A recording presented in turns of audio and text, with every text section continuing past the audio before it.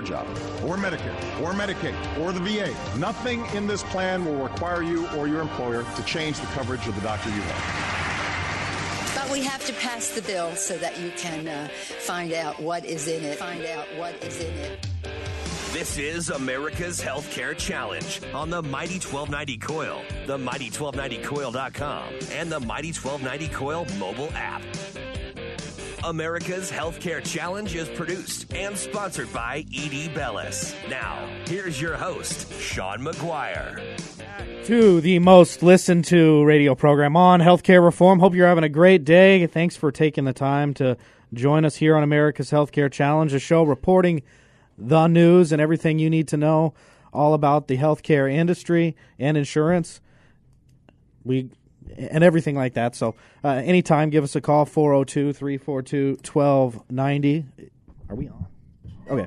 Yeah, we just thought we might not have been on for a second, but we are. We're going to here to talk about all things related to some of the insurance mergers like we've been talking about in previous weeks. Not to beat a dead horse, but we've got Doug Helzer, our industry contributor from the great state of Ohio, joining us to talk about what he's seeing as he deals with mostly larger self-insured groups and what that means to them with these larger companies buying each other. We're also going to take some time to look at healthcare.gov horror stories. That's coming up right around the corner with open enrollment, and he's got some stories that he's going to share that his agency has dealt with as it relates to the federal government and healthcare insurance for the individual marketplace. Let's take a look at my top story of the week, and it's an opinion piece, but it's something that we've tried to talk about in depth on this show before. It's very complicated. I got to admit, it took me several months of just trying to understand it and understand the industry for me to really be able to explain to you what this impact could be. But I want to draw your attention to an article written by a person named Patrick Paul named Obamacare provision that took your money and gave it to insurance companies. We talked about this on the show a couple of weeks ago, in particular the Carolina Blues, the Carolina Blue Cross Blue Shield in the individual marketplace, which are Obamacare plans. And remember, these plans were now reformed and have to meet all these certain standards. And what happened is the goal in the Affordable Care Act was for this reinsurance fund that employers actually have to pay for. I think it's $63 per member. And 80% of these claims, which were supposed to cover anybody that has a claim between $45,000 and $250,000 a year, that would be somebody that maybe's on a high-cost drug, somebody that might have a chronic condition, or so on and so forth. And the goal, as it was written in law, was for these funds to pay 80% of the high claims in excess of $45,000 to $250,000. So, in other words, the government would pay this. Now, the thing has actually changed because recently CMS has agreed to pay the coinsurance rate of 100% to these insurance companies, and we've learned recently, according to a June 30th report, $7.9 billion in total to insurance companies. So no wonder their stock prices are going up, and as they merge, they continue to explode despite, obviously, the volatility in the marketplace. So let's take a look at how that breaks down. Number one, over 138 people who paid a total of $8.7 million into this fund. Only 16.3 million were actually beneficiaries, I guess you could say, of these claims. Now, we don't know this because in the law we get coverage, but this was kind of what was worked out on the back end. Number three, money in this fund was supposed to, again, reimburse up to 80% of the claims, but instead the government has decided to pay 100% of these large claims for a total, again, of just short of $8 billion, 7.9. So the bottom line, according to this article, and I thought it was pretty interesting, is the government collected more money from you than they needed. They gave more money to the insurance companies than that was originally in the Affordable Care Act, and they kept $800 million of your taxpayer money for insurance companies in the future by reimbursing that extra 20%. And the problem is only 91% of those who paid in didn't actually benefit from this new provision in the law. It's beneficial to some that have pre-existing conditions and other things, but again, remember, somebody is always paying for this law. In any law, really. You can't just, despite what the Federal Reserve likes to think and print money. I mean, you can't really do that. Somebody's paying for it somewhere along the lines. And this is just but one example of how not only did the executive branch legislate, but they also are essentially going to make it more expensive for taxpayers. And, since nobody really pays attention and Congress isn't always the best about passing budgets every year, people don't really know about that.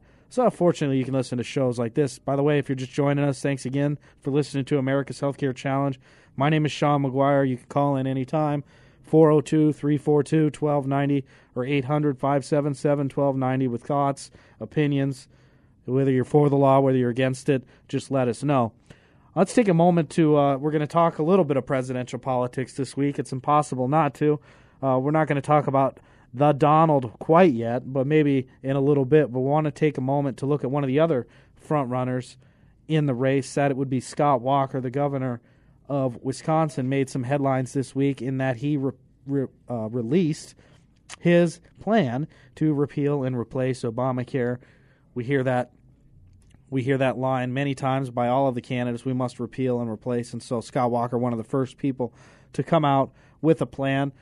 It was really received in a lackluster sense in the press, just like it is any time a Republican reviews or releases a health care plan. They always like to say that, well, this thing isn't going to really solve the problem or do anything better.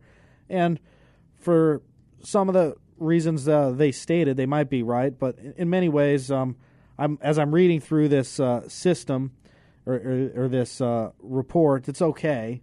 It's better than some of the other candidates, but at the end of the day, they're looking to kind of essentially do the same thing, just go about doing it a different way. And here are his 5 points for you to take away. They want to repeal Obamacare in its entirety.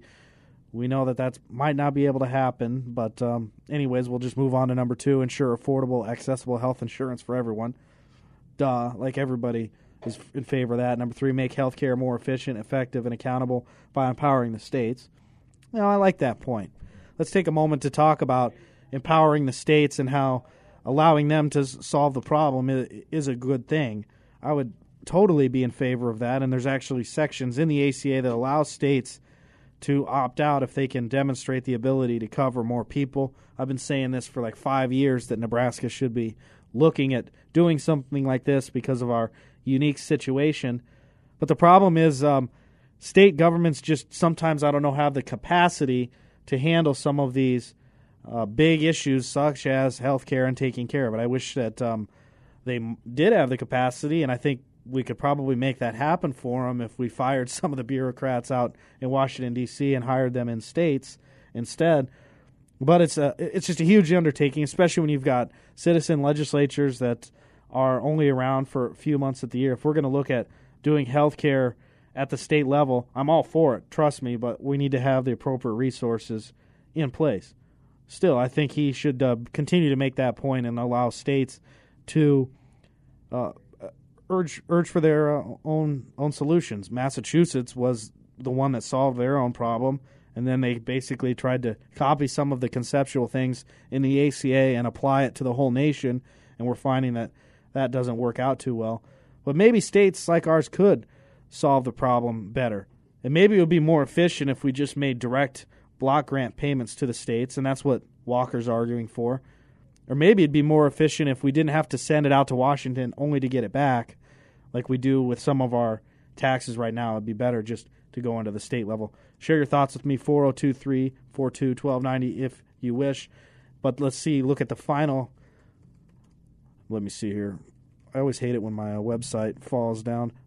Increase quality and choice through innovation. That's, again, what Walker. And then improving financial stability for families and taxpayers. That's what he's for.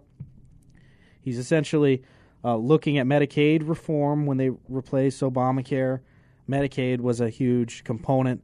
It'll be interesting to see if they come along with insurance going through it. But they're looking at providing tax credits to buy insurance. That's essentially what the ACA does. I don't know if they give it as much. They're looking to improve HSAs. They're looking to let people shop in any state. They're looking to protect Americans with pre-existing conditions. So in many ways, it really does the same thing, conceptually, I guess you just have to think if their administration is going to do a better job at implementing it, and whether or not repealing the Affordable Care Act is actually a viable solution. So we'll take some time to unpack that later this program, but coming up next, I've got special guest of the week, President of Simplify HR Now, Doug Helzer, joining us from Columbus, Ohio. They do a lot of work in that region, all the way from Indianapolis to Pennsylvania and Michigan. And they've got a lot to report for you here on America's Healthcare Challenge. I'm Sean McGuire, and I'll be back right after this.